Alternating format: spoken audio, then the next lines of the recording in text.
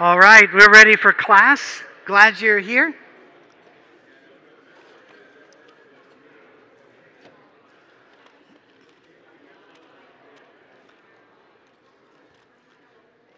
We are in the book of Matthew.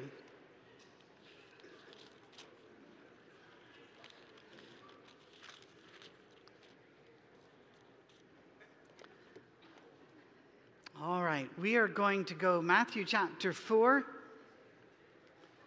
and verse 12. A very, very difficult period in Jesus' life. He's just announced who he is. We know that out of Mark, not out of Matthew. We do know that God has announced who he is out of Matthew. Good to see you, by the way. You made it all the way from Colorado, huh? Did you fly here in the wee plane? Oh, in a big one, yeah. The wee plane would get waterlogged, I think. It's good to see you. Good to see you. He was one of our members out in Colorado. He wants to make sure we haven't gone too far off the edge. We have. We were giggling as we leapt. Anyway, Matthew, somebody asked me they said, you really think out of the box, don't you? And I said, no, I'm an atheist about boxes. I don't believe they exist. Last person tried to put me in one. We ground it up and made him eat it with oatmeal. Matthew chapter 4, verse 12. When Jesus heard that John had been put in prison, he withdrew to Galilee. Do you know the other part of the story there of what's going on? We know that whole thing about the dancing and the head of John the Baptist on a tray. All of that's going on. And Jesus loves his cousin, but Jesus does not intervene. In fact, as we read in the other Gospels, when we were going through them, he loved him, and he did nothing to save him. Now, this is really hard for us because many of us were taught some form of a magical Christianity. That if you did these things, or maybe if you prayed this secret prayer that they'd found, that God just kind of has to do whatever you want him to do, and miracles will all fall to your way. And I don't know of any other way to kill your faith and the faith of others more and faster than to teach that. And then you read in Scripture, all of God's favorites died somehow, some way, didn't they? Jesus didn't come here to save us from dying. He came here to save us from being separated from God. It's a very different thing. I have a friend of mine who's a great theologian, and I go to him whenever I have questions, which is more often than you might think. And talking to him about prayer one time, he said, I don't think God is all that interested if I have a cold. And I don't like that, because colds are my kryptonite. If I get a cold, I'm dying. You know, it's horrible. It's a man cold. It's probably fatal. Going to kill everybody in the community. I'm not one of those that says, bring me stuff and attend to me. I'm one of those that wants to crawl in a hole. And I just tell Cammie, if I come out in 3 days, we're alive and everything's well. But if not, just seal the door and better luck with the next guy. And it's pitiful. But when I get a cold, I can't shake them. I can't stop them. By the way, do not come up to me with remedies. I also am a scientist. Just people, if you do this, no, go away. Everybody has, I guess, some besetting illness that can hit them. And I think, something, if I had my friend's attitude, I might be better prepared for when the big things come, understanding God's not really interested in removing that. He's more interested in who I'm going to be as I go through it. That's the whole thing, because this world's not the end of the story. I'm so glad. My father's in dementia care, and this week, many of you always ask, how is he? Bad. This week, he moved into the paranoid, abusive, physically violent stage. And so I've been called down once. I've been called, I think, 4 times. And I'm a PhD, I'm not an MD. And even though I have 2 PhDs, that does not mean I can prescribe medication, but I did suggest it strongly. And they said, is that all right then? They said, we're a non-sedating facility. And I said, well, cut it out. We are a sedating family. In fact, we're much more pleasant when we are sedated. But I would hate for what my father's going through right now to be the end of his story. Wouldn't you? The end of his story is in heaven. This will be looked upon as a blip in time.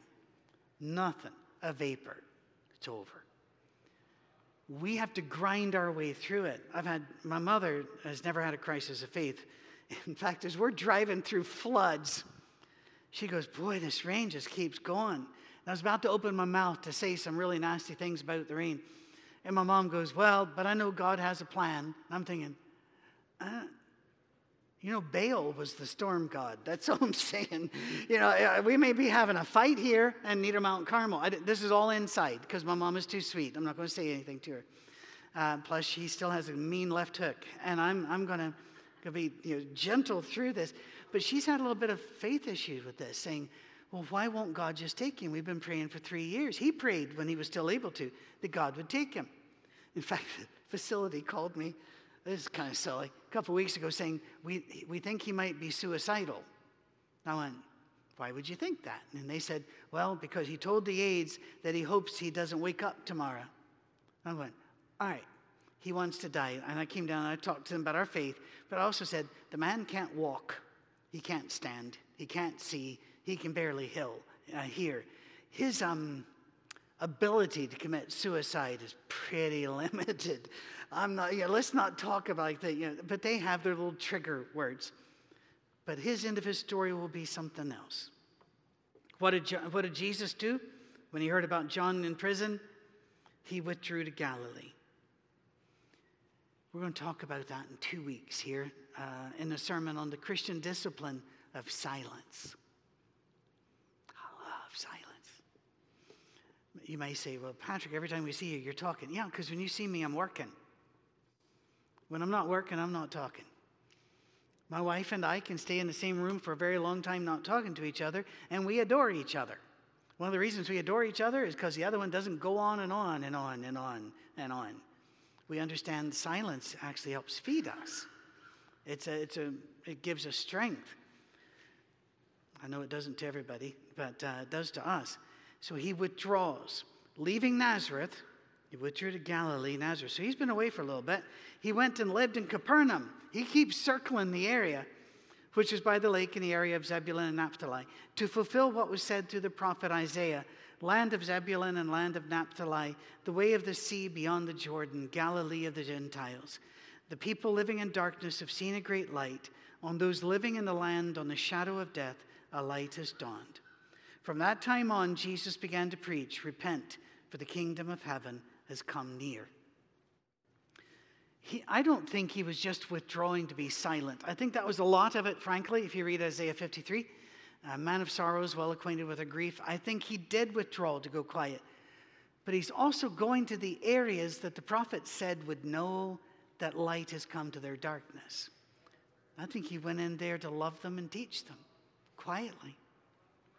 All of the best sermons that have ever been preached in the world, and not a one of them do we know.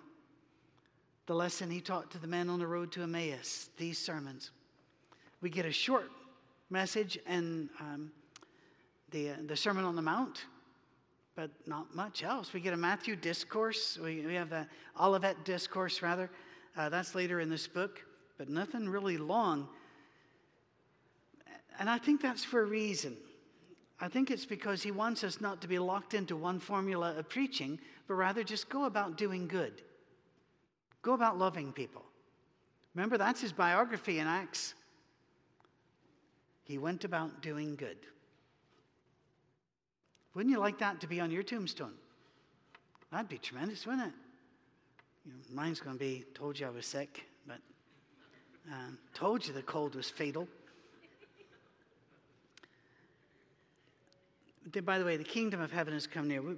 I don't like spending time debunking other theologies. I really don't at all. But there is a theology which has been around. It surfaces in history from time to time. But it's really been around, I'd say, the last 130 years or so.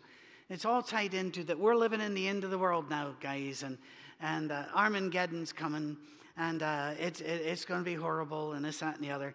And tied to that is an idea with some of those that teach this, that Jesus was not expecting the pushback he got. So he established his church, but his kingdom will come when he returns. No. The church and the kingdom are the same. They're his people. Every time you see one, you can see the other. And besides, Jesus wasn't caught flat-footed by the lack of faith around him. He knew that coming in. There were prophets. He knew about that stuff. So don't let them fool you. The kingdom of heaven has come near. Literally means is at your hand. You can touch it. You can touch it. Well, oh, that's nice. As Jesus was walking beside the Sea of Galilee, okay, this is a good walking, he saw two brothers, Simon, called Peter, and his brother Andrew. They were casting a net into the lake, for they were fishermen. Come, follow me, Jesus said, and I will send you out to fish for people. At once they left their nets and followed him. We're going to look at that in a minute, but I want to read 21-22 first. Going on from there, he saw two brothers, James, son of Zebedee, and his brother John. They were in a boat with their father Zebedee, preparing their nets. Jesus called them, and immediately they left the boat and their father and followed him. Now, when I was a boy, this was just magical. Jesus just walking through, going, I pick you, I pick you, I pick you. And people were just, basically, yes, master, and just dropping and following him. Now, when I read it, I realize there is a dog that isn't barking. In other words, what is missing in the story? And that is their motivation for just go. I've had people say, well, they knew the prophets. Read the rest of the Gospels. They were constantly surprised at what Jesus was saying and doing and what was next. No. He had formed the only answer, the only possible, is that he had spent years around them before he called them. Years in friendship before he said, now's the time. And they were prepared because after the crucifixion, they still owned the boats. Do you remember that? They went back on him. I've had people say, they gave up everything. No, they put it on hold. They put somebody else in there.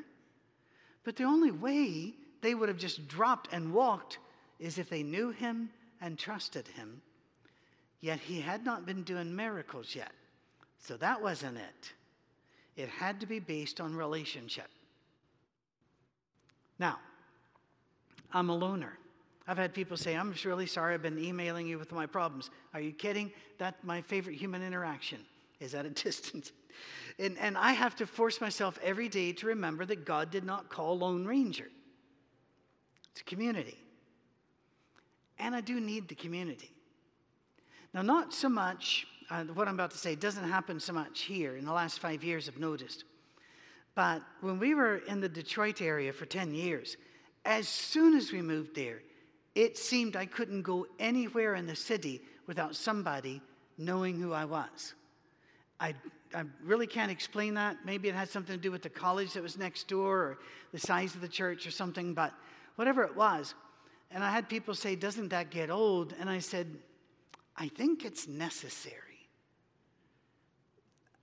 Cammie and I have never complained about living in the fishbowl of ministry life because I think I need that to be accountable. There are a lot of things I would like to say, but I don't because somebody might hear. There are a lot of expressions I would like to cross my face, but I don't because somebody could be watching. I'm as sinful a person as anybody in the room. I'm not bragging. I wish I weren't. I wish I could really tell you I'm God's favorite, but it's not the way it works. Being in a community helps me behave. You see what I'm saying there? Being in a community makes me behave when I don't want to. We were talking about focus and meditation. And I wanted to use this one, my Marine friend over here. We got some Marines in here. I want you to think about jumping out of a plane carrying 60 pounds of gear in your ruck and around your utility belt and on your vest. And you're jumping out of a plane. Let's say it's a halo. Oh, that doesn't mean you're going to get a halo. High altitude, low opening. You're going to jump out with supplemental oxygen around 20,000, 25,000 feet, and you're going to fall for a while. And you're not going to open till you get down around 2,000 feet. You've got some time. how many thoughts do you think go through their mind? I would tell you quite a lot until they get into line. And get into line, you only have one thought, and that is follow him. Everything narrows. We call this, in fact, in psychology, it's called a tunnel vision, because your world will just shrink to this. I think sometimes we forget our focus. And Jesus was focused on his job, and that required sometimes withdrawing and sometimes community, and he got the balance right. I'm still working on it. How about you? I'm still working on it. Well, moving on. Unless you want to say something. There's a hand. Hey, Kevin, what you got? These guys were fishermen. Yes. Not all were, but many of them were. And Jesus came along as a rabbi or as a teacher. If you ask a welder, do you want to drop your torch and drop your mask and go be a professor's assistant, what would make him drop that? Yeah. And just go do something entirely different? They had to study the Bible. All those kids had to study the Bible. Yes. Intensely as children, as part of their schooling. Some of them, at maybe age 12 or whatever it was, went on in studying the Bible further. That is correct. A type of ministry. Everyone else learned a trade. Mm-hmm. What would make someone who's in their trade drop what they're doing and follow a rabbi? It's a great question. What would make somebody who is in their trade, actively working on the day, drop everything and follow a religious teacher? They had to have known him for years and known it was coming. Because the things had to be in place. Wouldn't you agree? Dr. Lemons, you got something you want to go with? Absolutely. It's likely there was some aura about him. Okay. He said it's likely there was some aura about him. Aura in American English, evidently. Aura about you. It doesn't mean like the New Age people, I can see colors around you. I've had people say that too. And I'm going, wow, that's politically incorrect. We don't see colors. Anyway, that meant the personality, the charisma. Jesus was there for them. He knew the scripture forwards and backwards. If you're going to attach yourself to a winning teacher, there are a lot of wandering rabbis. You attached yourself to one who had proven himself, that he lived according to his words. He lived according to the Bible. And I do like the way you called it the Bible instead of the Old Testament, because not a Jew then would have understood what Old Testament meant. His Bible, Jesus' Bible, was primarily the books of history, the prophets, and the Psalms. The other books weren't read as often, but he would have known those books too by that time, by 30. He would have known those books too by those. But they focused. The Psalms was his songbook. It was his theological map. And these people had to know that to the point where we'll go with him. And we know it's coming. That's another. I really think they had to know there's going to. Yes, please. It's that they had been so abused by the Roman rule that they were looking for a new leader. Okay, now that's also true. That's a good point. The Roman rule of the day, and I would even pile on that the religious division and squabbling of the day had primed them that they've got to have something better. And Jesus was Sadiq. He was righteous. The highest goal of any Jewish man was to be called righteous. And they would have wanted that mantle. Plus, I cannot help but wonder if they didn't think this was going to be for a day or two. They didn't know, we're not going home yet. We're not going home yet. We got other work to do. Anybody else? This is good stuff. Yes, please. He spoke with authority. Now we know this from the end of the Sermon on the Mount, which is coming up at the end of chapter 7. You're right. He knew who he was and what he was about. In other words, he was focused. Once again, focused. That whole thing about focus, I think we've missed this. And the world does not want you to focus, because if you focus, you lose the world's voice, which means they cannot use you. They cannot control you. They cannot get your money and your vote and the like. Well, it's interesting. We got more voices, and the Little twins are gone. No, I'm kidding. Pray for Matthew and John Little. They both have interviews. Yeah, one in Memphis and one over at UT Knoxville for medical school. And they are our guys. They say they think it's a conspiracy to keep them apart. And I said, no, it's just God answering our prayer that both of you will be 3 hours away from us. And that did not that did not cheer them up. Some people you cannot help. All right. When some persons walk into a room, when Martin Luther King or Coretta King walked into a room, there was something about them that got everybody's attention. You know, that's a really good point. And I don't know if we want to run down that road too far, but using Martin Luther King Jr., he was really gifted in oratory. But that means he also had to originate the words and then have a way for them to really come out. And I have heard many people that were amazing preachers and great leaders, but when they walked into the room, you didn't really notice them. There is a special character in some. When they walk into the room, everything changes. And Jesus seems to have been that kind of person. However, he seems to be able to actually kind of tuck that in too, because there are some places he walked in, people didn't, and they would even ask him, what do you think of that Jesus? One of my favorite events of all my life, because I'm such a small, petty man, it was about 15 years or so now ago. I went to a big Christian college lectureship. I won't say which one, but it's in Oklahoma. And I'd never given the keynote there or spoken out there before. And there were guys out in the lobby of this big convention center thing that they got on campus going over everything. And there weren't pictures. They're just names. They were trying to figure out which ones to go to. And I was just standing nearby. And they got down, anybody know this Patrick Meade guy? You know, I never heard of him, this, that, and the other. And they turned to me and they go, have you heard this guy? And I said, yeah, I have. They said, what's he like? And I said, I wasn't impressed. Well, a couple hours later, I stood up to give the keynote, and you see this redness coming up on a, and it wasn't fair, but it was fun. Jesus went throughout Galilee, teaching in their synagogues, proclaiming the good news of the kingdom and healing every disease and sickness among the people. I'm going to stop. When I was a boy, I struggled with the concept that the gospel means good news because church seemed to throw burdens on us every time we got near it. It broke us. And I lost 2 sisters to suicide, and I think that was connected to this. One technically was not suicide, but she chose a lifestyle that guaranteed that's where she's going.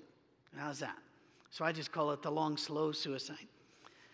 The burdens broke all of us. I'm still a broken person, but God takes broken pieces of glass and makes beautiful windows. So you can take it to him and let him make something special out of it. I think of Philip Yancey, if you've ever read his books about his growing up, it was brutal. And the church was responsible for the brutality. And at the college he went to was horrible. And yet, he's all about grace now. So you can take it there. What good news, because I'm thinking, all right, here's Old Testament. We were told when I was a boy, now this is a lie, that the Old Testament's about law, the New Testament's about grace. People, the Old Testament's about grace too. Forgiveness and grace and forgiveness and grace. And I don't want this to sound anti-Semitic, so put that down there. When people say, well, the Old Testament was about law, it wasn't about grace, I say, then how did we end up with Jews? Now, I think any person, any tribal group, any whatever ethnicity would have done as poorly as them. But he chose them, and yet they're still surviving at the end of it. That, to me, is grace, isn't it? That's amazing grace, to coin a phrase. Sounds like a song. I see grace all through the Old Testament. Grace with me because in my life I have been no more faithful than the Jews in the Old Testament. And yet, saved. You too. By the way, if you don't go to churches normally where the minister is this open, I understand that it might be a bit of a shock. But here's the thing. When I was a boy, the preachers always told us about their sins and not about our sins, rather, but not theirs. And I think that was unhealthy. I think that was. We are all in need of grace. What is the good news Jesus could have been saying about the kingdom? Say again? The blood of Jesus, yes. They would not have understood that one yet, though, because that didn't happen. But you're right. Spoiler alert.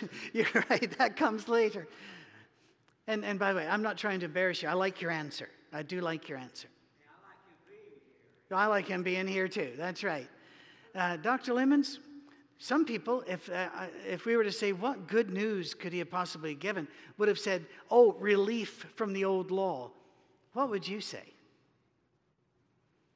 Oh, don't get angry. I'm saying some people, not me.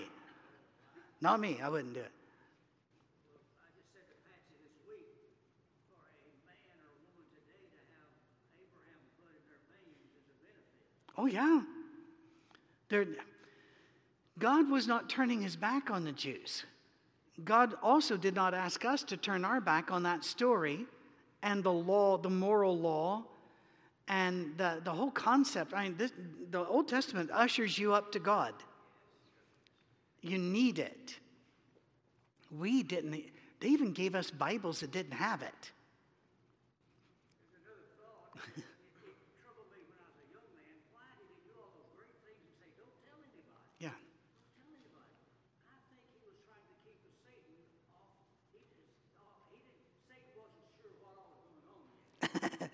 Well, no, that's a good thought. Those of you that couldn't hear, he said one of the reasons he thinks Jesus didn't do more miracles openly and then told people to be quiet about it, which never worked.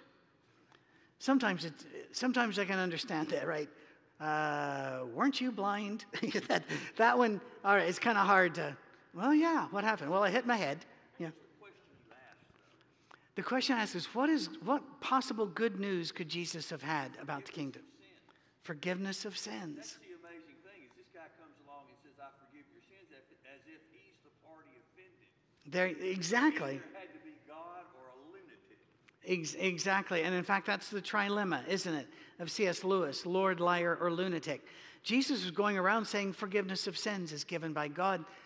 I think the good news was actually said by angels on the night of his birth.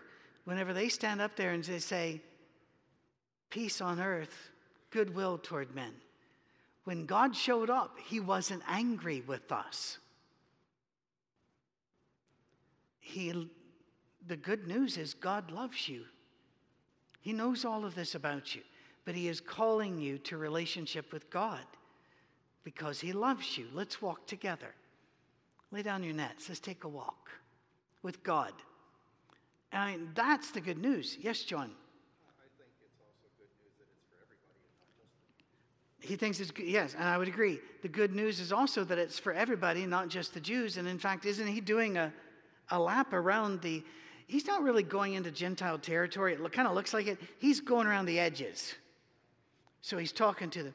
The reason is there's going to be an official going into the Gentile territory later. Yes. Part of the good news was all throughout the Torah, the prophets, the Psalms, the entire Old Testament, God continually led his people out, continually delivered them. Sometimes they were punished for their sins, sometimes they were punished by their sins. He always led them out. In Isaiah, it said, there will be a Messiah. And so that was the good news. He is going to lead you out from this oppression. He is going to lead you out from your sins. Your sins will be forgiven. Yep. And that story is repeated over and over and over. Exactly. The Old Testament is a story of falling away in repentance and the patience of God and the love of God. Well, that there are times I can't get a word out of you guys. This is amazing. A little scary. News about him spread all over Syria. Just a word to the wise. I'm not going to go into borders and such. When there is a national name given in Scripture, it doesn't always mean the nation state that's here today. For example, Ethiopia was a very vague term. It doesn't mean the Horn of Africa, but the Horn of Africa would have been included. And Syria here, and by the way, there was an Ethiopia they believed existed east of Syria. You know, they use these terms very vaguely. Syria is just north and east, all right? That's where they're going. And people brought to him all who were ill with various diseases, those suffering severe pain, the demon-possessed, those having seizures, and the paralyzed, and he healed them. I want you to take a very close look at the list. Now, it is not as detailed as the list in Luke, who is a physician, and he's going to make a couple more splits there. I'm a former shrink, and one of the things, if you're a believer and you're in that field, people will say, well, you can't believe there are demons. Well, I do. They say, well, you can't believe in demon possession. Well, I do, but maybe not in the way that you're thinking. You got to get Hollywood out of it. And then they will say, well, we know today they were just seizures. In the Bible, they differentiate between the two. And Luke will differentiate between epilepsy and other illnesses and demon possession. They knew the difference. They weren't stupid. I do think of this. What would happen if Patrick were dropped in the middle of a jungle or a forest or a desert without anything? What could he invent to survive? Oh, no, Patrick's dead. No, it's not. I'm not going to look around and say, well, the first 15 steps are, It's just going to be, I'm dead. They invented the wheel. They invented algebra and trigonometry, and they figured out the calendar. They figured out the circumference of the earth within 60 miles by watching things sail and how fast they disappeared on the horizon, and did the math. And I still don't know how to do that math at all. And I'm going, wow, these people aren't stupid. They know the difference. And by the way, that's another thing atheists will throw at you. They will say, oh, people just believed in miracles back then. No, they didn't. Do you remember when Moses did miracles, or God did miracles through Moses? They just pulled out the magicians to mimic that. And whenever he would do miracles, there are people going, I'm not sure. He may be doing that through Satan or something, but no, they didn't believe people could just walk through doing miracles. This was staggering to them. Matthew tells us, where it indicates that there was a really intensive period of miracles that is off screen on the other Gospels. They don't talk about it. And this doesn't give us much in the way of detail. So it makes me wonder if he's doing it in those outlying towns, seems to be, throughout Galilee. I'm wondering if he's going around the edges there. Large crowds from Galilee, the Decapolis, that means 10 cities area, Jerusalem, Judea, and the region across the Jordan followed him. I don't mean to upset anybody here, or to be irreverent, but back in the 70s, late 70s, Andrew Lloyd Webber wrote his first musical, Jesus Christ Superstar. Now, I didn't see it. I listened to the music a lot because music I like, and I kind of dissected it and listened to it. Do I think the message of I'm not endorsing the musical, but there's one scene I wish we could just cut. I imagine we could buy the rights to cut and play. And it is Jesus starts by healing someone, but then the crowds keep coming. And as they're walking through, the music gets more and more intense, and the people keep saying, can you heal me, Christ? Can you touch me, Christ? Can you see me, Christ? And they just keep coming to where he reacts. He just screams, heal yourselves. Well, I don't think he would have done that. But we do know, read the book of Mark, there are more than a dozen occasions where he's getting away from the crowd. He wasn't here to do miracles, but if he was, that would have been all he could do. He was doing miracles, I believe, to establish who he was, but these seem to be just because of sympathy. Because there's no, and this person then went on to, or those other stories we'll get later. It's just Jesus did help people along the way. And that's why Deuteronomy 6 is one of my favorite chapters in all of Scripture. You don't need a program. You don't need a book with 22 steps. Although if that helps you focus, who am I? Get the book.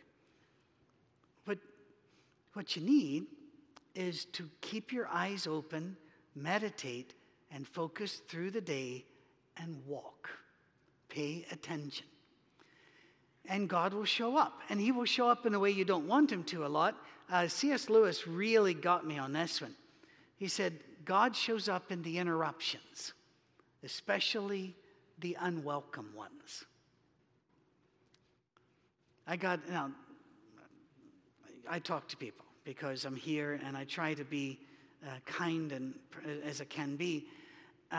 We have a meeting that it's 9 o'clock on a Sunday morning. I get here a little bit after 7:30, but 9 o'clock, people are there and it's the worship thing and we got to get this done and get out because we want to meet people. We want to love people, but we have to have that meeting. I made eye contact with a few people today that I didn't make the meeting till 9:07. Now, I walked in and people are going, oh, there he is. And they're they hold me in such esteem. They have a raft of jokes immediately. And I said, tip for the day, don't make eye contact with people. And we all laughed because we understood what that meant. That meant I had an appointment, but God had something else. Okay. All right. My son-in-law once said he wanted to write my autobiography one day, but I'd have to be dead, and I got that. I told him you can't write an autobiography, but you could write a biography. So we had a moment. But anyway, I said, if you do, I have 2 suggested titles. He had another couple of titles, which I'm not going to tell you. One was, as an old deli ordering thing, a take on it, one man hold the halo. And the other was the accidental minister. I didn't mean to be here. Not like Franklin, although that's included. I didn't mean to be anywhere other than I had a plan. And none of it happened. And I thank God for it. The interruptions. Here he walks through, healing. The large crowd comes. What happens next? When he sees the crowd, he goes up on a mountainside and sits down. And once again, Kevin, when you're in a group that's following you in Jewish society, when you sit down, you're the teacher. In our society, we reverse that. But unless you are, well, not even then. You ever been to an Orthodox Catholic worship? There are no pews. You stand. It's kind of, and they go for some time, by the way. Be prepared. And they don't require you to do everything. They go down all the way to the ground on some prayers, not all the prayers, and not every Sunday. But it's really a beautiful thing. If you've never gone, I think that you should. The reverence is just amazing, and I think it's correcting a bit too in my life. That said, in British sports, we don't have seats. You're in the stands. They're called that for a reason. And it's very important that you are standing so you can quickly dodge the beer bottles and the riots of the English footballers. But when he turned around and sat, that was an intentional act, and it was also a declaration of who he was. All right? So, here we go. We spent almost a year on the Sermon on the Mount. So we're not going to hit every angle here, but we're going to hit some. Yes? You can almost feel the tension. Oh, yes. If you know what's coming. Yes. Jesus didn't live by chapters. Exactly. So this is just what he was doing. But all of us who are following along, we're waiting for chapter 5. Yes. I don't know if you've ever had an appetizer that was better than the meal. People at the end of chapter 4, what was leading up to the Beatitudes, the Sermon on the Mount, Jesus touched them more personally by healing them than he did with what he taught.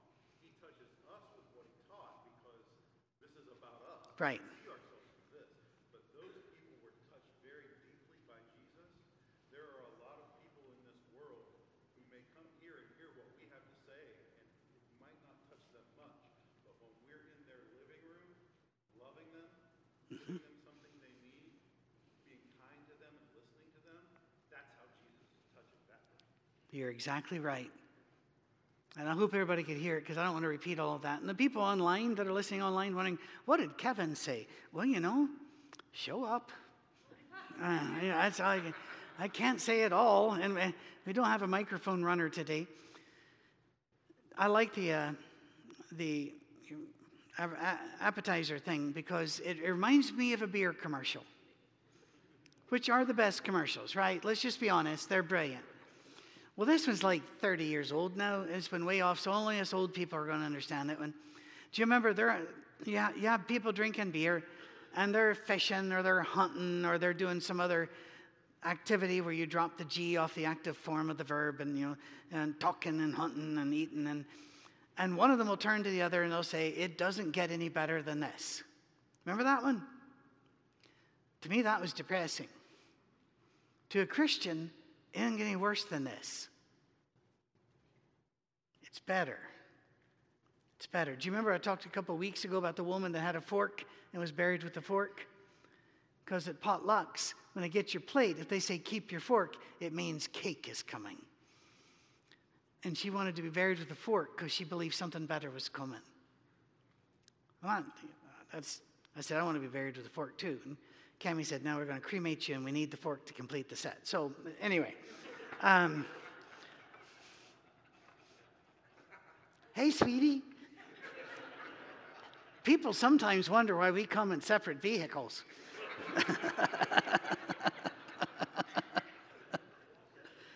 And they also wonder why I'm still alive. She's American. She has a gun. Anyway, it's coming up on. We're going to stop it right there. Any other comments? Because I don't want to keep you away from those of you that need to get children and grandchildren. But we have 1 minute. Anybody have a final salvo or shot across the bow? Brother, we love One Gen Away. We love the Whitneys. You brought your bride with you, and I know how this works. She's the brains. Yeah. And the looks, yes. I wasn't going to say that, but we all knew. But we love your heart for the poor. And you thank us, but we thank you because you remind us of where our focus should be. God bless. We'll see you next time round.